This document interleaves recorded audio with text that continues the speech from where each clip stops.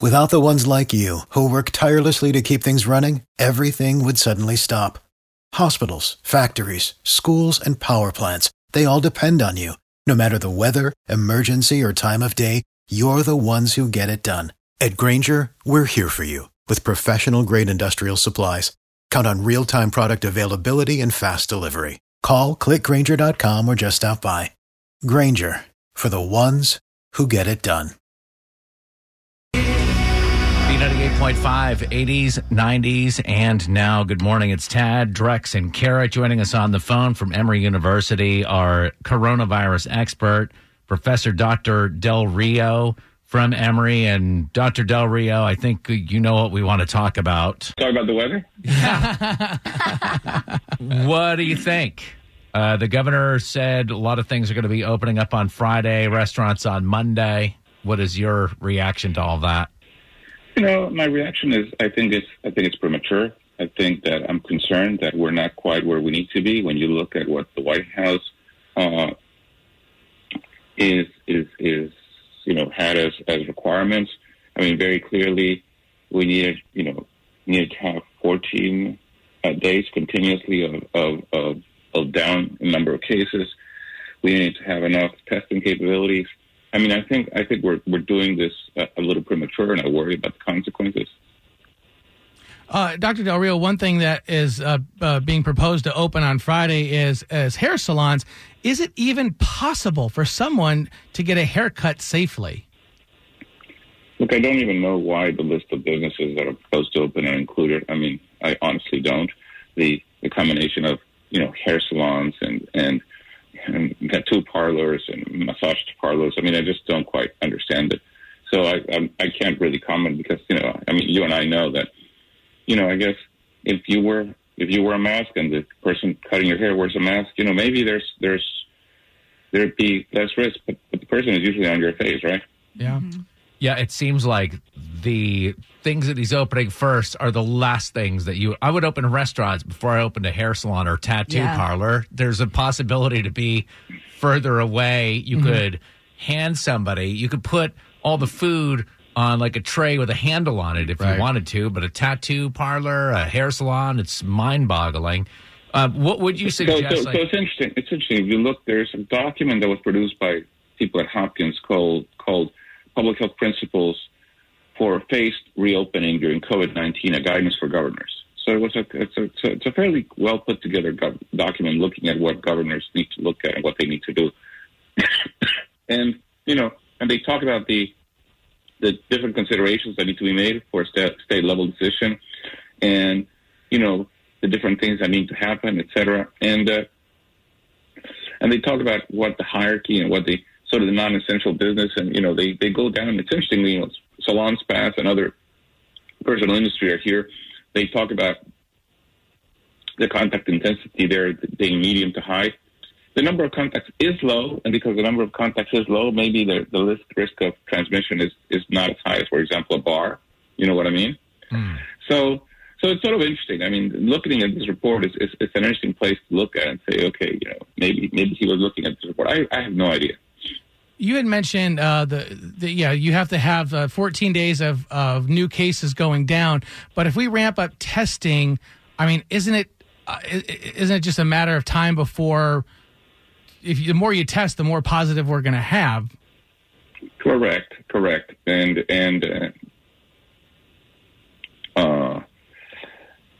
that's part of the issue, right? In other words, we need to have decreasing cases with increasing testing. Okay. At this point in time, a lot of the testing is happening mostly in healthcare facilities. We need to be testing out in the community. We need to be being able to go to outside of healthcare and get tested. And right now, CVS is beginning to do it over at the Georgia Tech parking lot deck, but it's not quite. It's just started this Monday, right? I mean, or last Friday. It's very, very recent. We need to get some data from there and saying, okay, what are they finding? Who are they testing? What results are they getting, right? I was honestly looking forward to people getting a little shaggier with their hair. Like, we're not even given that opportunity. I just need a haircut now so I could go on Friday and get my haircut. I won't. Yeah.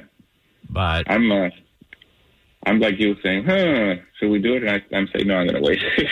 You have a Flowbee? Now, the one thing that is the one thing that is going to be very important is this whole issue of vulnerable individuals, right?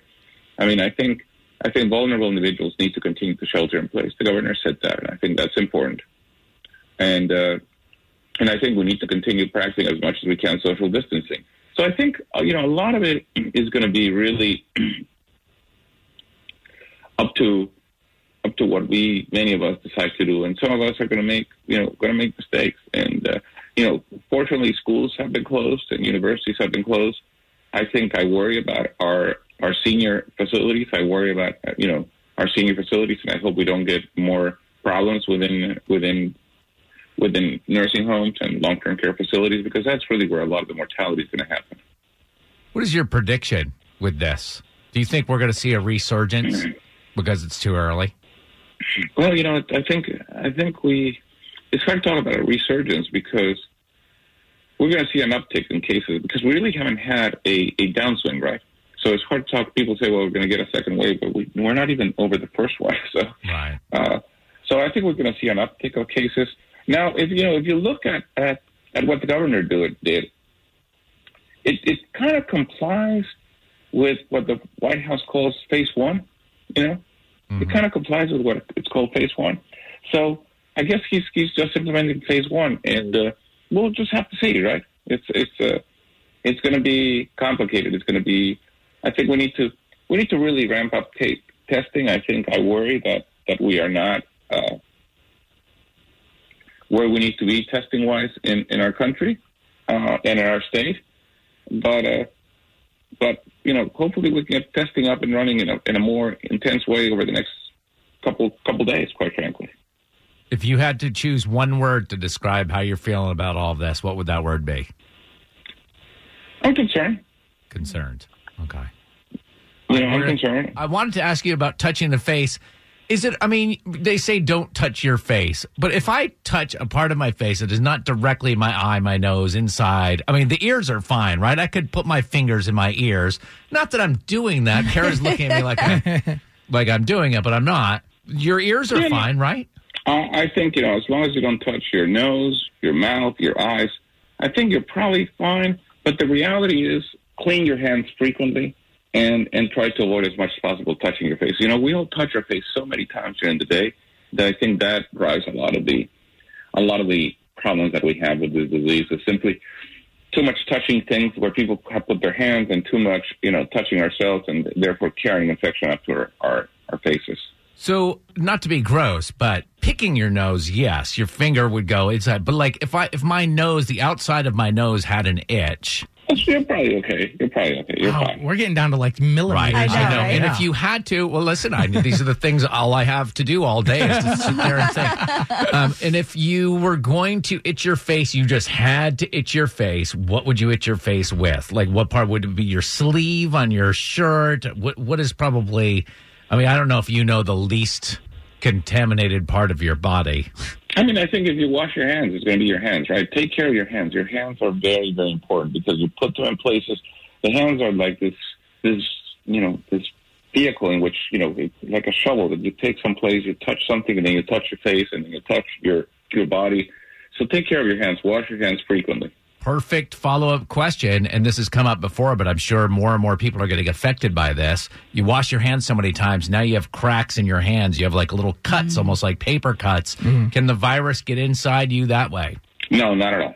Okay. So it's purely respiratory area, right, Dr. Del Rio? Absolutely. Okay. I was reading about Georgia State has some promising testings over a drug that I think has been out for a while, and then I just saw that Emory, you guys got FDA clearance to start doing clinical person trials. Is that for a vaccine? Can you talk about that a little bit? Yeah, well, Emory basic researchers found a specific point in the virus that is highly immunogenic, and they developed an antibody test against that. And the investigators in the Department of Pathology were able to take that to the clinical side. So it's what we call a laboratory-developed test. It's not a commercially available test. But what it does is it takes antibodies against a very specific part of the virus that is highly immunogenic.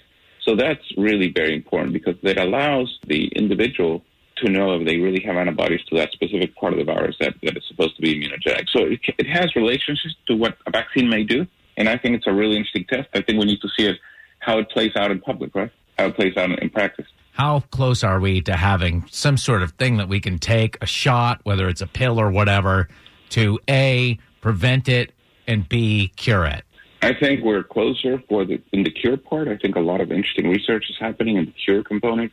I think in the prevention component, we are 18 to 24 months away from a vaccine, but I think the research is going well. I think where we are with developing therapeutics and with developing vaccines is amazing, considering where how recent this is. So a lot of research, a lot of advances have been made in research, but we're not quite at the finish line.